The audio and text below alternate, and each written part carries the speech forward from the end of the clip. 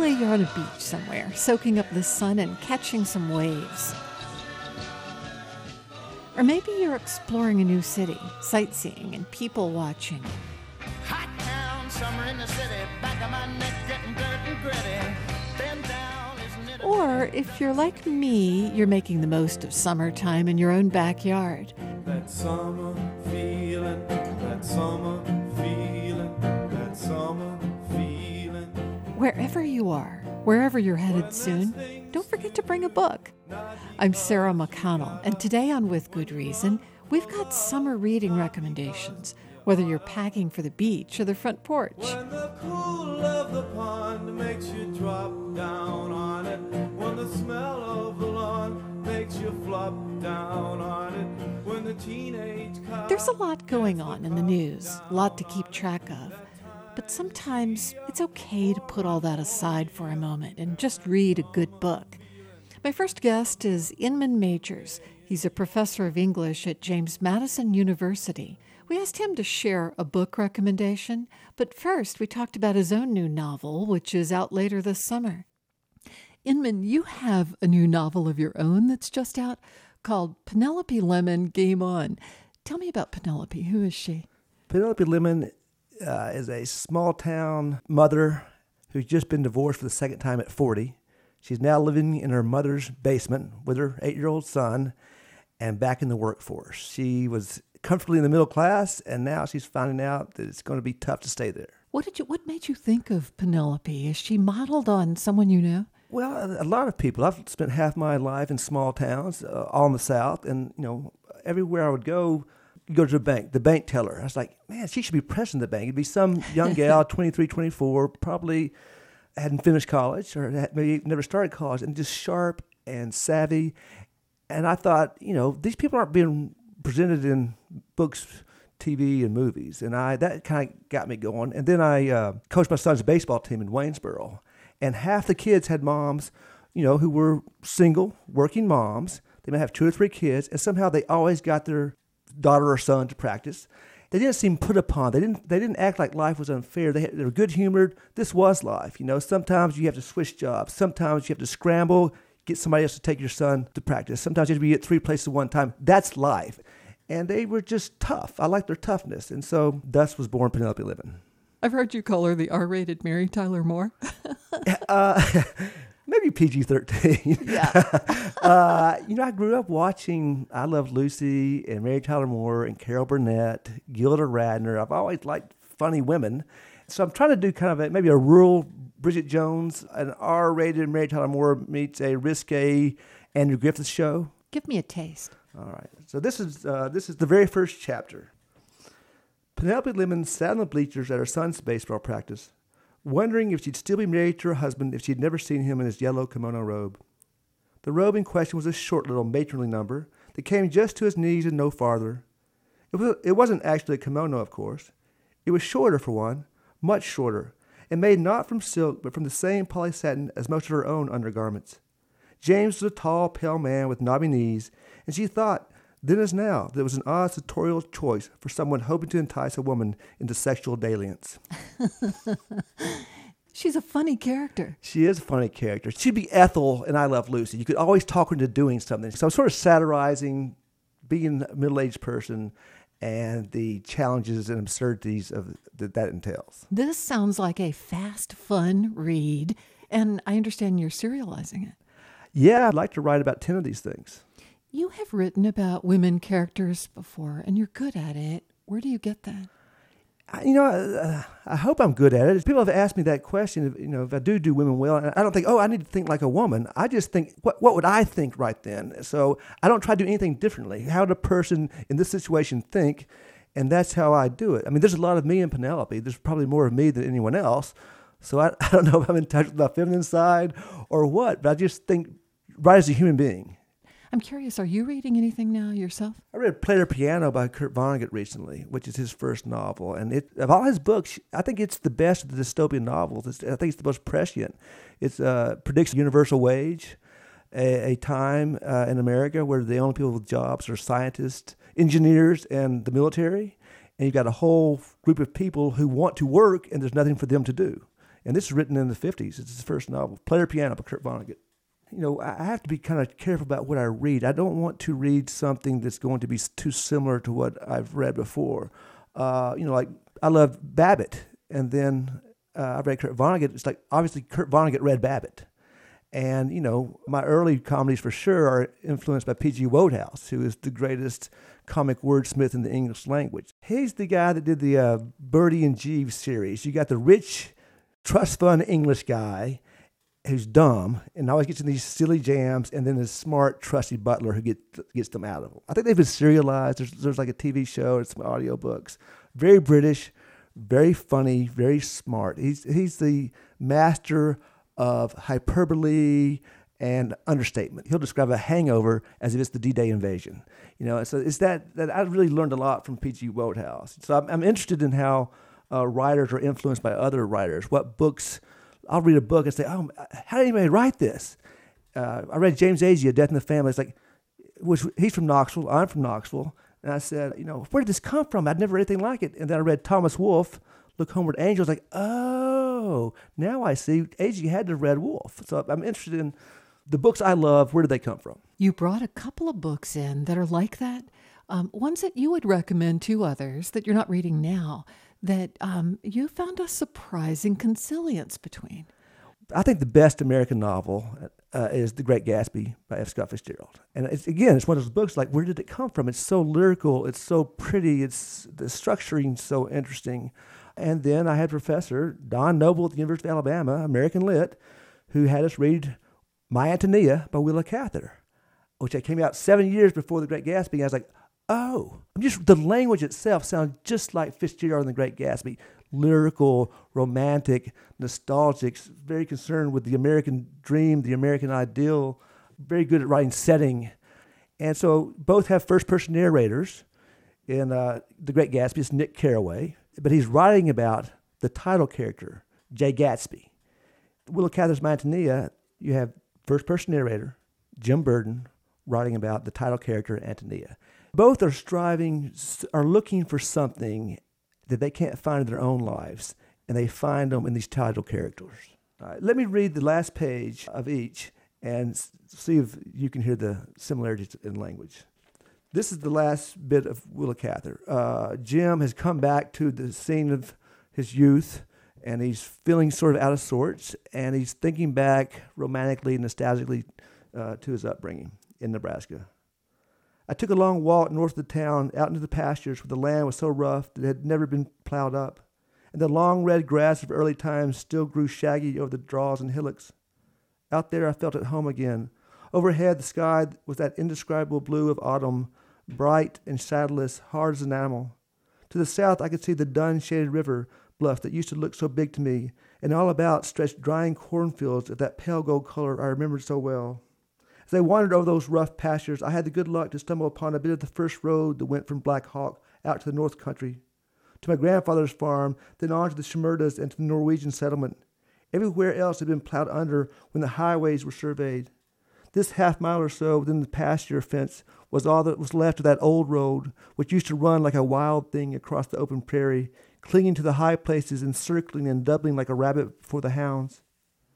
This was the road over which Antonia and I came on that night when we got off the train at Black Hawk, and were bedded down in the straw, wondering children, being taken we knew not whither.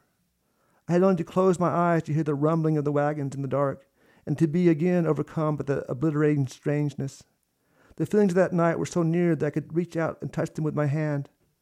I had the sense of coming home to myself, and of having found out what a little circle man's experience is. For Antonia and for me, this had been the road of destiny, had taken us to those early accidents of fortune which predetermined for us all that we can ever be.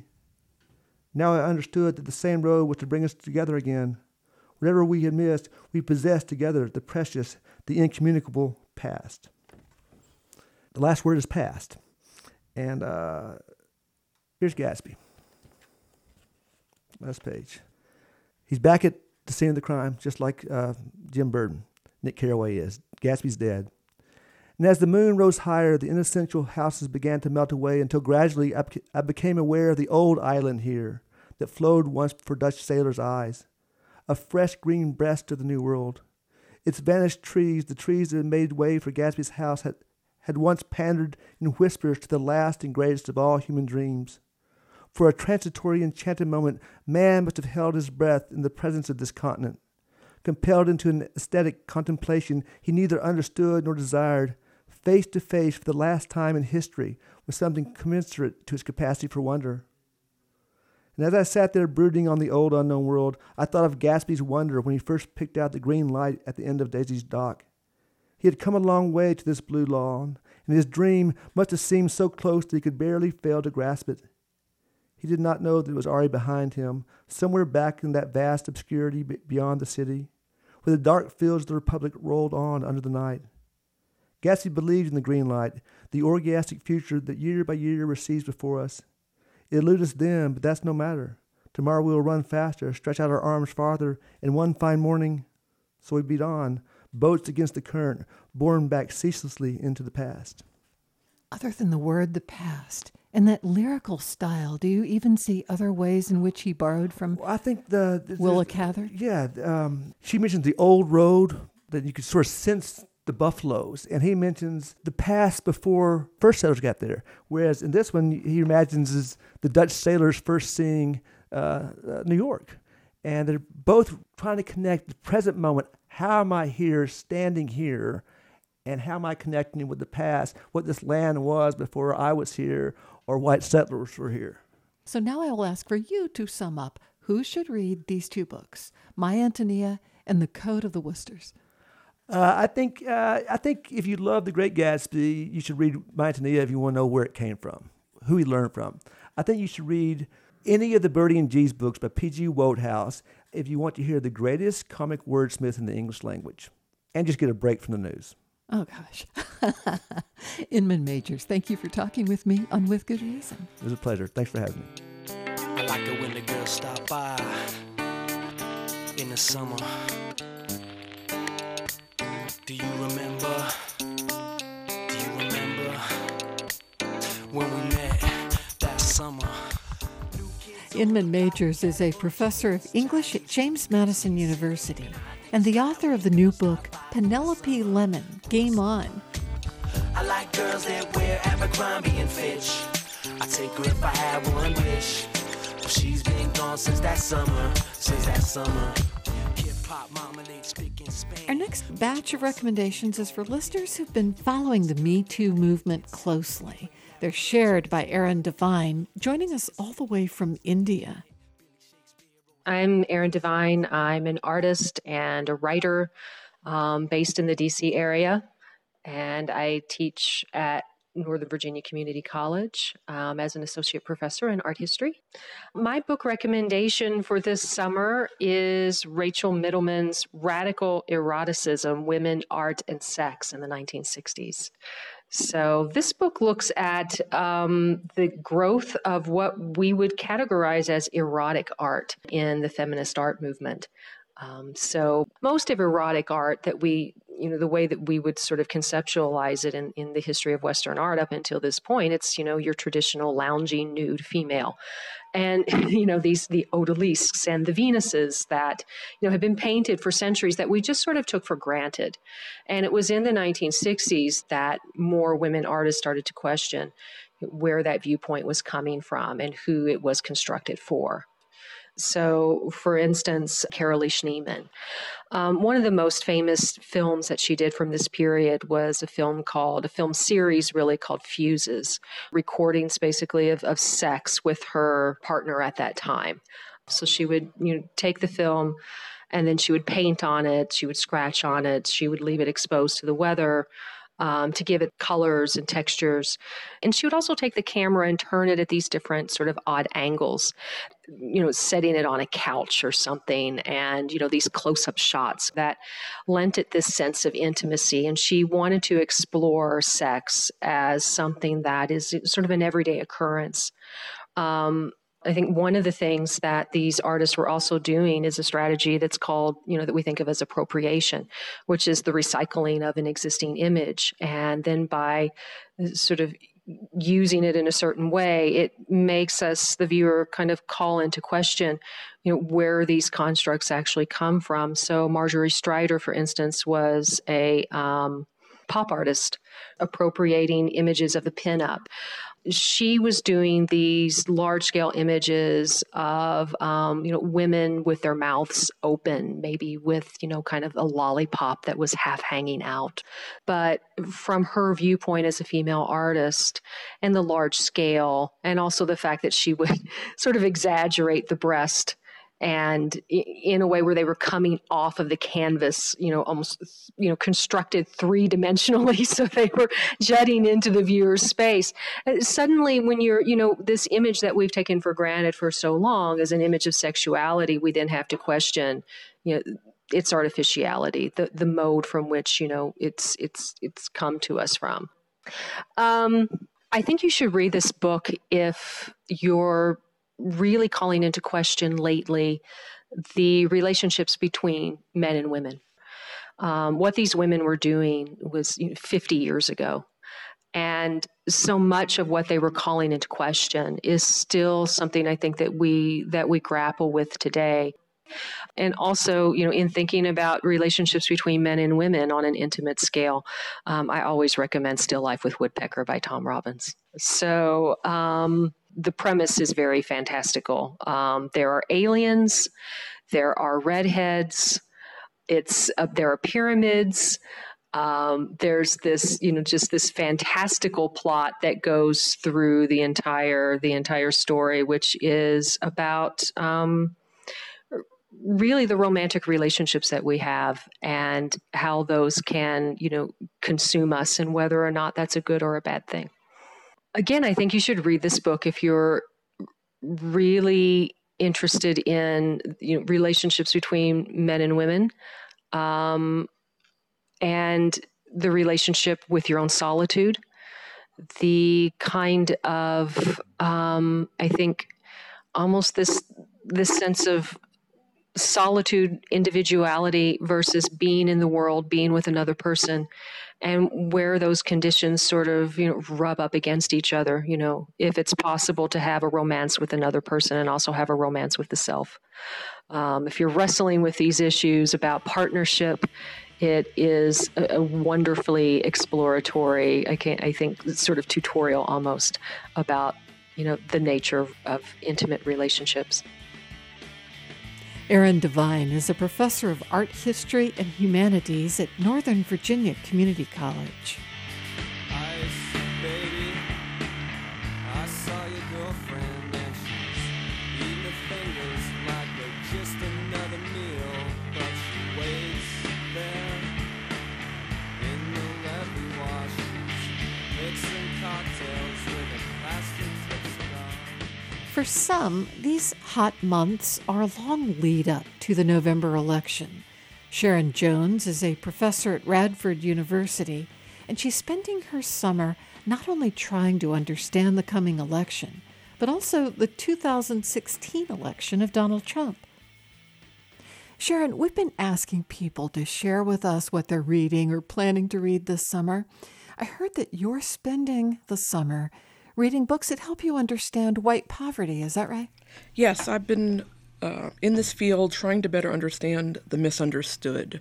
It seems like for the past few years, there's been a pocket of people who've been saying, we are not being heard, thus this is how we're going to vote to make sure that our voices are finally heard. Where you live and teach, Radford University, is near one of the stops on President Trump's campaign. Yes. He came here campaigning, and it was very interesting. He came, and it was a huge uproar in our school systems. He was given, tickets were available online. Children were actually given the day off from school as an excused absence if they wanted to go hear the candidate. It was interesting because that was one of the early campaign rallies that he had where there was actually some shoving and pushing with some of the media. And I almost feel like that media circus almost started here in Radford. I don't have any social media. I don't do it. But it was interesting. Someone also pointed out to me that they thought they saw my son in the area. Could that be him? And no, it wasn't my child. And if it was, what would that mean? And there were people there for Black Lives Matter, and were we affiliated? And no, we weren't. But it was just interesting to watch what was happening and all the pressure that was happening just within our city around that. And where we live, people vote primarily Republican. Someone hugged my husband. He had on a red Radford shirt when he was going to vote, and someone hugged him and said, "Oh, I didn't think about wearing red today." In the area where I live, it's a small rural area of Southwest Virginia, and coming from Brookline, Massachusetts, the primarily Democratic state where JFK was born, it's very different for me. We've lived a million places because my husband's a college basketball coach, so we've moved a ton. So I've lived in places where we've had very high-class areas, very affluent areas. One of the most shocking things to me when we lived out in Oconee County, Georgia, was that we had PTA meetings during the daytimes. And at that point, it was interesting to see the vast change when we moved here, where there definitely are hungry children. So I figured I needed to find a better way to understand the folks around me. How would you describe your own upbringing? Would you say that you are from a Black middle class or a Black affluent family? I definitely was affluent. It's funny, a lot of times I think in our society we try to say we are all the same. We're all middle class, but the reality is we're not all middle class. I grew up in Brookline, Massachusetts, and my mother was a psychologist. She taught at Harvard. So I knew from an early age I didn't want for much, nor do my children. But it's been interesting to watch the differences from Massachusetts, Georgia. We lived in West Virginia. I lived in South Carolina. And really just given me an idea of who the folks are in the United States. And I think I really went from affluent Georgia. I grew up in affluent Massachusetts at Brookline. And then I went to Howard University in D.C., which was predominantly Black, which was definitely a different experience for me, going from Jewish Catholic neighborhood to all-Black college for 4 years, which was unbelievably great, but different. You have to get to know the people you live with. Peggy McIntosh has been writing about understanding privilege, white privilege, for years, and right now it's become common language. It's funny, I read it back in the 80s. It's become part of my work for the past 20 years that I've been in higher ed. But now it's becoming a common article that people are reading for the first time. What she's saying is you have to understand the privileges that we do have. And people get angry the minute you say the word privilege, but I have privilege of class. So I could walk around and say to the people who I interact with in these towns, pull yourselves up, get yourselves together. But that's not going to help us. There are hungry children around us. So what is your mission? You have been trying to read books that help you understand better white poverty, all poverty, but white poverty in particular. What books are you reading? I've been interested in this area because this is what I do for a living. I teach diversity. I teach cultural competence. So for me, there have been a few books that have been really exciting. There's been a whole uproar over the past couple of years about the controversial book, A Hillbilly Elegy, and enough so that his comments about people just pulling themselves up was a little bit troubling for me, because I don't think you just expect people can pull themselves up. Some people don't have boots to pull themselves up. Let's just stop. You don't need straps. You don't even have boots. Let's just start with there. But I wanted to know that perspective, even though I would not invest in his book. So I got some coffee, sat at Barnes & Noble. I'm a very quick reader, fast reader. So I sat there and read it so at least I could be involved in the conversation and then read some of the follow-up articles that people talked about, because he limits in his book the understanding of women and what it means to be an impoverished white woman needing a hand up, or a person of color. So I understand it was his memoir, but I think one of the only times in the book he even talks about color and how that would impact his family was with regards to Tiger Woods. And I kind of giggled when I read that, because I said, that's the reality of what I teach. I teach students who say, I have never had to interact with people of color until I had you, Dr. Jones. I am still so many students' first professor of color as a graduate student. So that was one of the books I started off reading. So at least I wanted to know the perspective. Another one called The New Jim Crow by Michelle Alexander, basically trying to get a better understanding of generational poverty, what that looks like, understanding how early Jim Crow laws still have an impact today, because a lot of times when I talk to even poor whites, what they say to me was, slavery was forever ago, it has no impact on today. And I don't think folks understand the lasting implications for generations that it has. And then, this spring that I was listening to NPR, and they were recommending another book called White Working Class by Joan Williams. That one really caught my attention, because I said, that's the folks who are around me. I'm doing this work in the city's schools here in terms of helping schools become more culturally competent. It's this 3-year program that I do. And this group of folks really say they are being ignored. White working class. And I just said, I want to know more about this. These are the people I'm working with. These are the people who I feel like are being lost or not being heard, so I want to know who they are. And again, one of the reasons they are not heard, I think, is because we all say we're middle class. We're not all middle class. Do you think they're right? People aren't seeing us. They don't understand what we're going through. In a sense, yes. I don't think folks understand poverty. Michelle Alexander's book and some of the others led me to want to know class better, basically, because we are having changes demographically because of race. But in addition, we're having really class is what's going on for us here. We're having a change. So I agree. We do have race and class and the intersect of both. But it led me to figure out how in the United States have we even talked about class, which led me to read a book by Michael Harrington that's been around since the 60s. It's a classic book. It's called The Other America. This is the book that in part inspired Lyndon Johnson to create The Great Society. Exactly. One of the lines that just jumped out at me, he said, society must help them, the poor, before they can help themselves. And I think that's a reality. First of all, we have to see that they're there. Another great thing from the book, it talks about as a country, the United States, it's harder for us to identify our poor because we have places like Dollar Tree or things of that nature where you can still buy things, or clothing companies that charge a little less for things. So we blend in. But definitely when it comes to children, folks are hungry. School lunch numbers tell you a ton right there. One of the things he asks in the book is, how long shall we look the other way while our fellow Americans, our fellow human beings are suffering? And I feel that every day. How long are we going to look the other way? And I feel like we've done it with race. Right now we're doing it with the whole group of people. We can't look the other direction.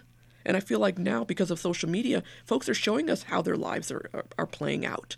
And we can continue to do this and expect to change. We still had segregation and we still had Jim Crow laws, so we still didn't get all those benefits of the New Deal. So we still operated a step behind as people of color. So these books do a good job talking about class, but unlike Jim Vance's book, he also talks about how the intersect of race plays out, how the intersect of gender plays out. Because as women, as we all know, we make less on the dollar. That's just our reality. So put them all together, the intersects of race, class, and gender.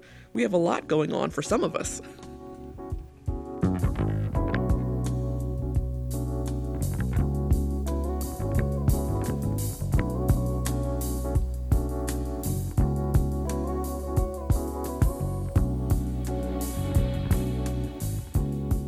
Sharon Jones is a professor of counselor education at Radford University. This is With Good Reason. We'll be right back.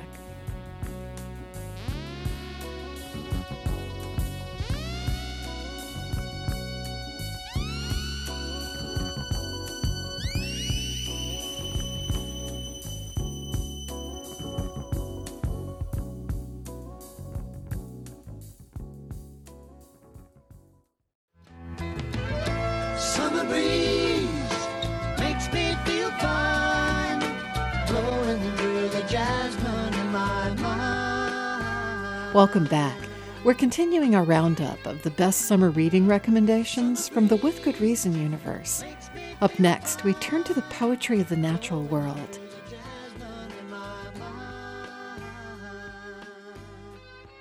My name is Sheikh Umar Kamara. I am a professor and chair of the Department of Languages and Literature at Virginia State University. I recommend readings from two great poets, selected poems by William Wordsworth, and A City Without People, the Katrina poems from Niyi Osundare, a Nigerian poet. As we all know, this is summer. This is the season of warmth, the peak of human activity, and people venture outdoors. They have come back with fond memories. This is a time of life.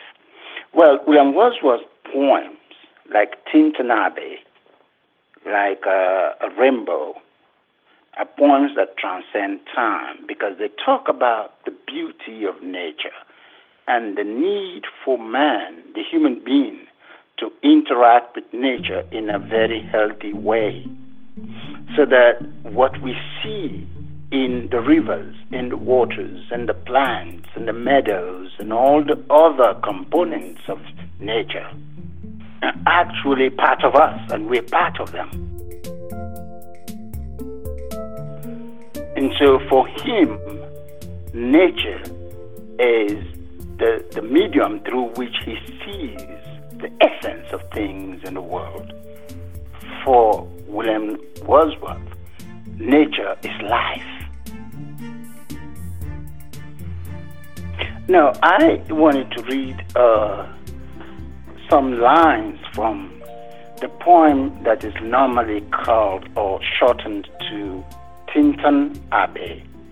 This is the poem that's ushered in what is called the Romantic era in poetry. It says, these beauteous forms, through a long absence, have not been to me as is a landscape to a blind man's eye, but oft in lonely rooms and amid the din of towns and cities, I have owed to them in hours of weariness, sensations sweet, felt in the blood and felt along the hurt.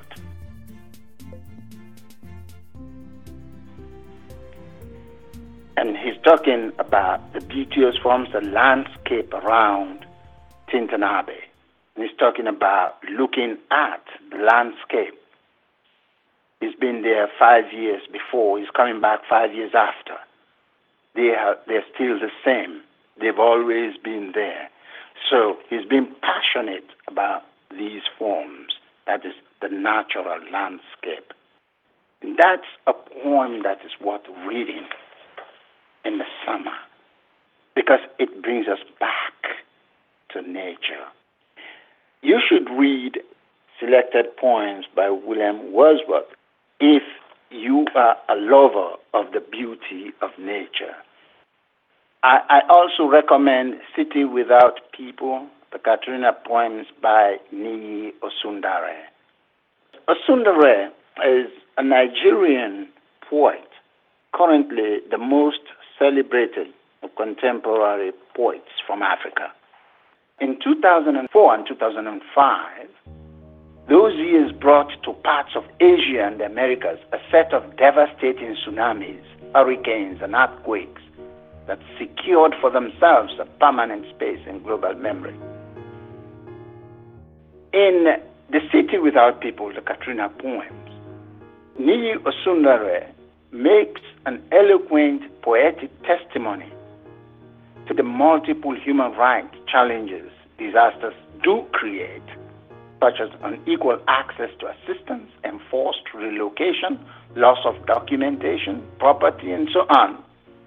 Let me read just one or two lines from some of the poems in this collection.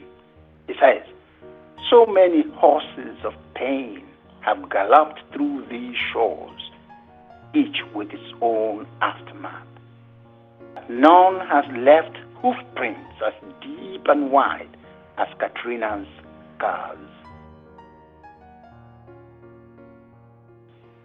In another poem, The Lake Came to My House, he captures the gradual build-up of Katrina, which starts as a whisper among the leaves and ends up sweeping the poet's house away. So we hear him say, then the pit-pat, bing-bang of the hooves of the trampling rain, my shuddering roof, my wounded house. In Katrina's diaspora, the reader or listener witnesses the displacement and dislocation of the people of New Orleans triggered by Katrina. Quote, Dad was bussed off to Albuquerque while Mom found herself in Utah. First daughter was Black Hawked to Ashtabula, and the second son hitchhiked to Walla Walla. When members of a family are forced to live in different parts of the world, sometimes without knowing where each is, there's an urgent need to reintegrate. You should read The City Without People, the Katrina poems by Niyi Osundare, if you care about the implications of the destruction of the environment, because these poems bring us close to the suffering that people go through when the environment is violated and when the levees can no longer hold the rage of nature.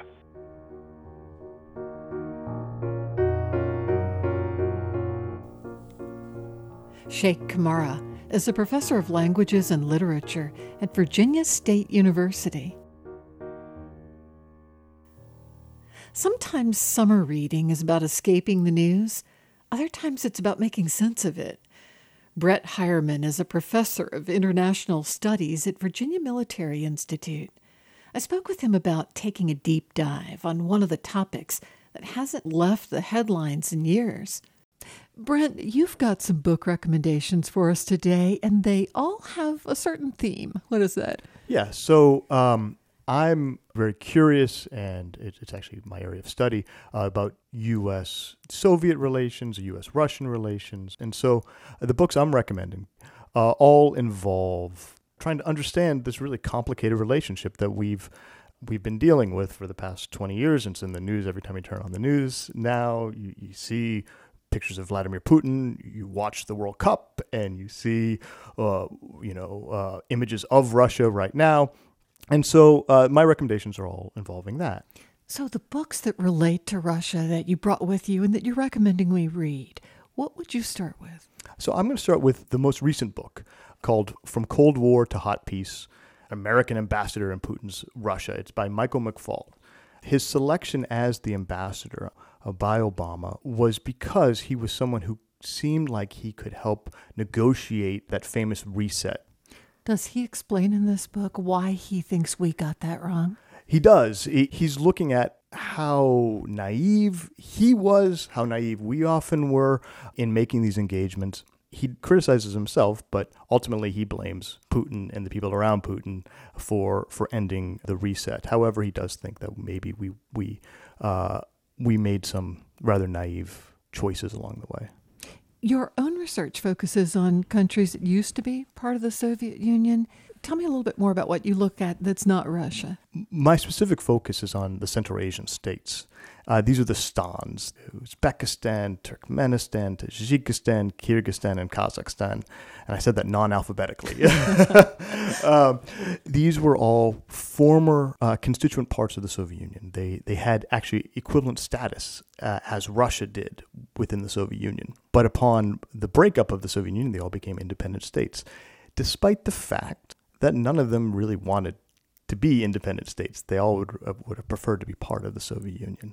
It involved all sorts of complications as you try to go from being a constituent part of, for instance, a larger national economy to having your own economy where you have to manage everything internally. And their role within the Soviet Union was to generally produce raw materials that would be sent to other parts of the Soviet Union for processing. What happened to those collective farms of the communist era in those countries? So the way agriculture worked in the Soviet Union was such that you couldn't have private property, you couldn't have private land, and they were all collectivized.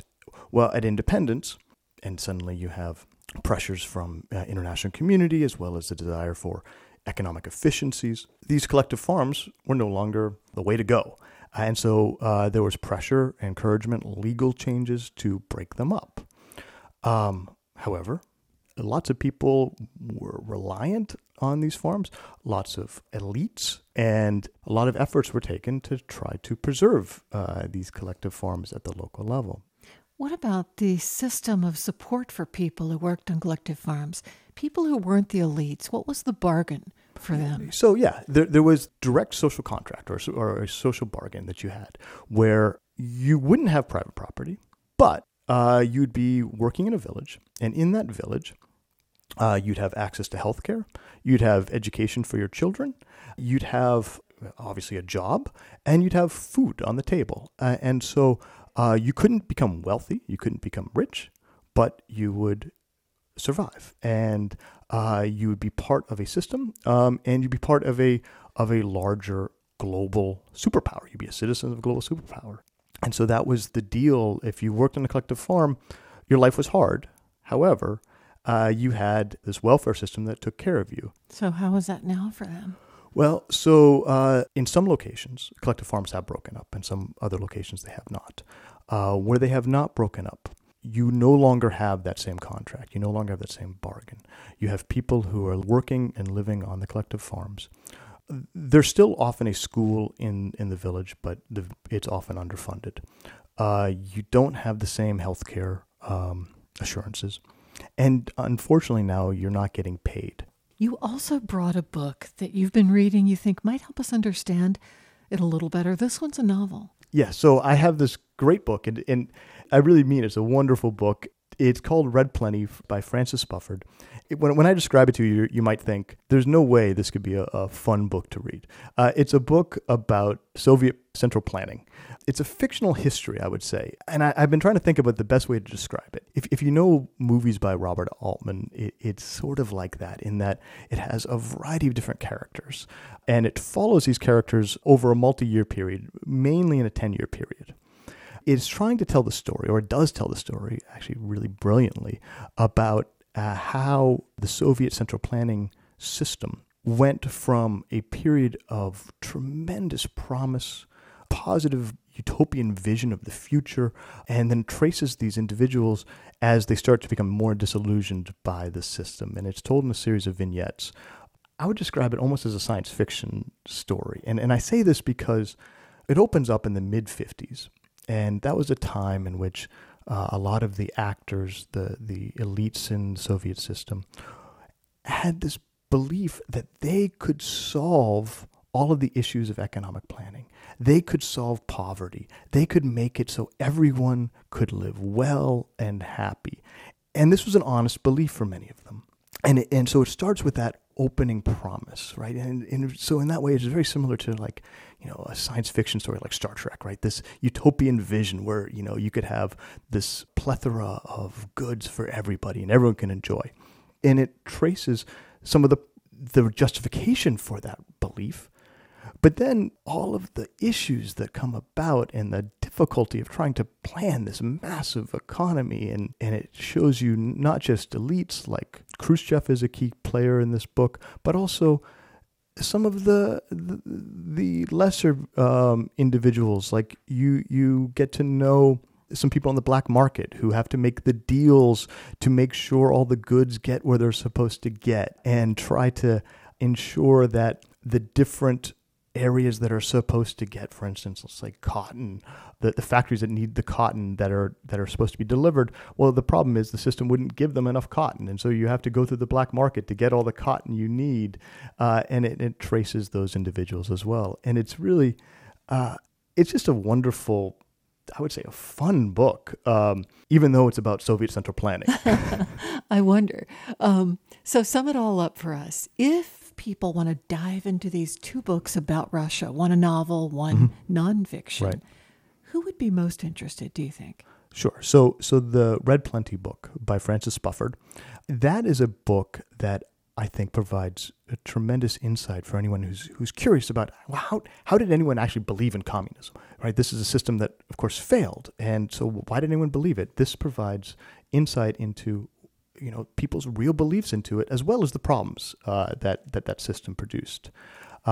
It's a beautifully written book. He's just a wonderful writer, but it helps explain in a way that a nonfiction book can't the promises of the communist system, the communist state, and the problems of the communist state. But also, because you're following these individuals, it helps gain insight into how people who I guess for people who only know our system, how others could just believe so deeply in a very different economic rationale.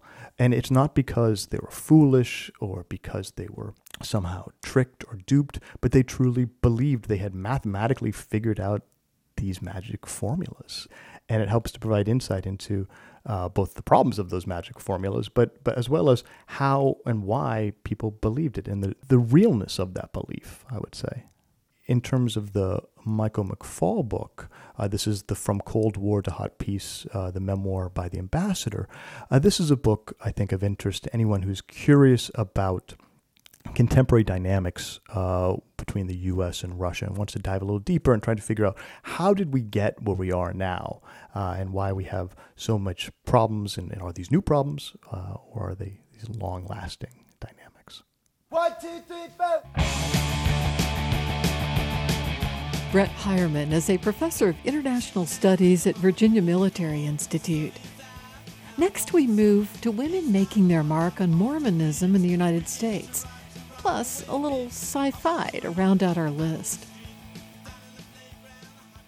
My name is Stephanie Richmond, and I'm a historian of abolition and women's rights in the United States and Great Britain at Norfolk State University. I've been reading Laurel Thatcher Ulrich's A House Full of Females, which is about plural marriage and women's rights in the early Mormon church. So it looks at Mormon women who were active in the Mormon community between 1835 and 1870, right during the time period where the Mormons began to embrace plural marriage, so multiple wives.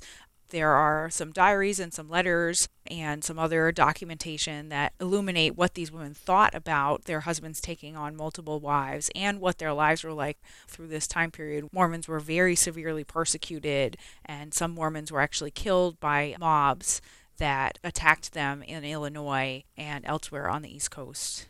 Ulrich documents a really interesting women's organization in the very early Mormon church that was originally sanctioned by Joseph Smith, and then Brigham Young, after Joseph Smith died, Brigham Young, the second leader of the church, disbanded it and said that Smith never authorized this women's group because the group had come out against plural marriage. That was the group that raised a lot of the money to build the first temple in the community of Nauvoo, and they did a lot of work in the community to also help women whose husbands were out on mission and they were left behind in the community without a provider. So it was a really important group for kind of women's survival in Illinois, which was still kind of the frontier in the 1830s and 40s. But it also challenged the leaders of the Mormon church on the question of plural marriage. The word feminist is ahistorical for that time period, but I certainly would say they were advocating for women's rights. Those rights might not be the kind of rights we think about today with, the right to vote or the right to have equal pay with men, but they certainly were advocating women's rights to speak out on issues that matter to them in the community, and women's rights to be secure in their marriages and secure in their church in the role that the community decided women should have. There's a lot of primary source material included in the book, but Laurel Thatcher Ulrich, who is a Pulitzer Prize-winning historian, writes for multiple audiences, and it is published by Knopf, which is not an academic publisher. It's a long book, but the personal stories of these individual Mormon women are really compelling. It's in many points a really sad book. Women's life expectancy and the life expectancy of children is very, very low. So there are a lot of women mourning the loss of infants and toddlers who didn't make it, which is at times hard to read, but also helps to understand why these Mormon women were so focused on the afterlife, because they had lost so many people they cared about from their families and in their communities. But, I'll usually have multiple books going at once, usually one or two nonfiction works that are related somehow to my own scholarship or teaching, and then a fun read. I read a lot of mysteries and a lot of science fiction. So science fiction sometimes crosses over in between. Sometimes those tend to be a little more serious.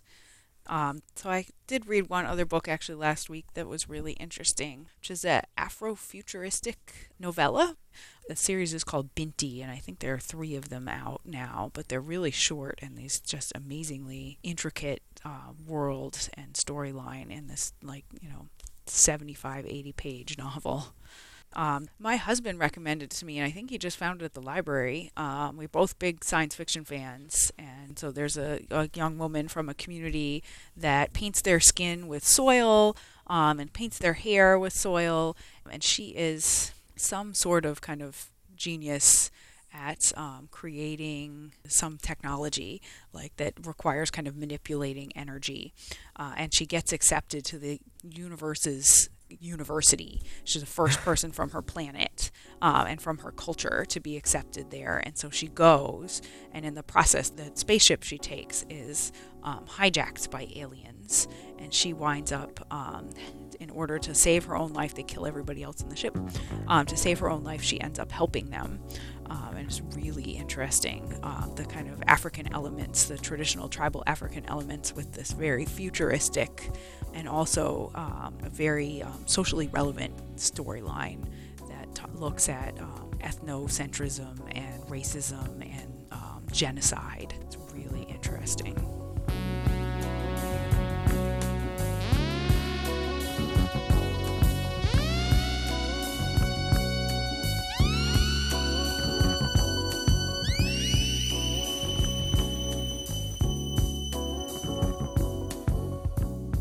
Stephanie Richmond is a professor of history and the program coordinator for history at Norfolk State University. Major support for With Good Reason is provided by the law firm of McGuire Woods. Support also comes from the University of Virginia Health System, connecting doctors and patients through telemedicine to deliver high-quality care throughout Virginia, the U.S., and the world. UVAHealth.com. Support also comes from Smithfield, a global food company committed to providing food in a responsible way, so consumers can share meals and memories with family and friends. Smithfieldfoods.com. With Good Reason is produced in Charlottesville by Virginia Humanities. Our production team is Allison Quantz, Elliot Majerzik, Kelly Libby, and Cass Adair. Jeannie Palin handles listener services.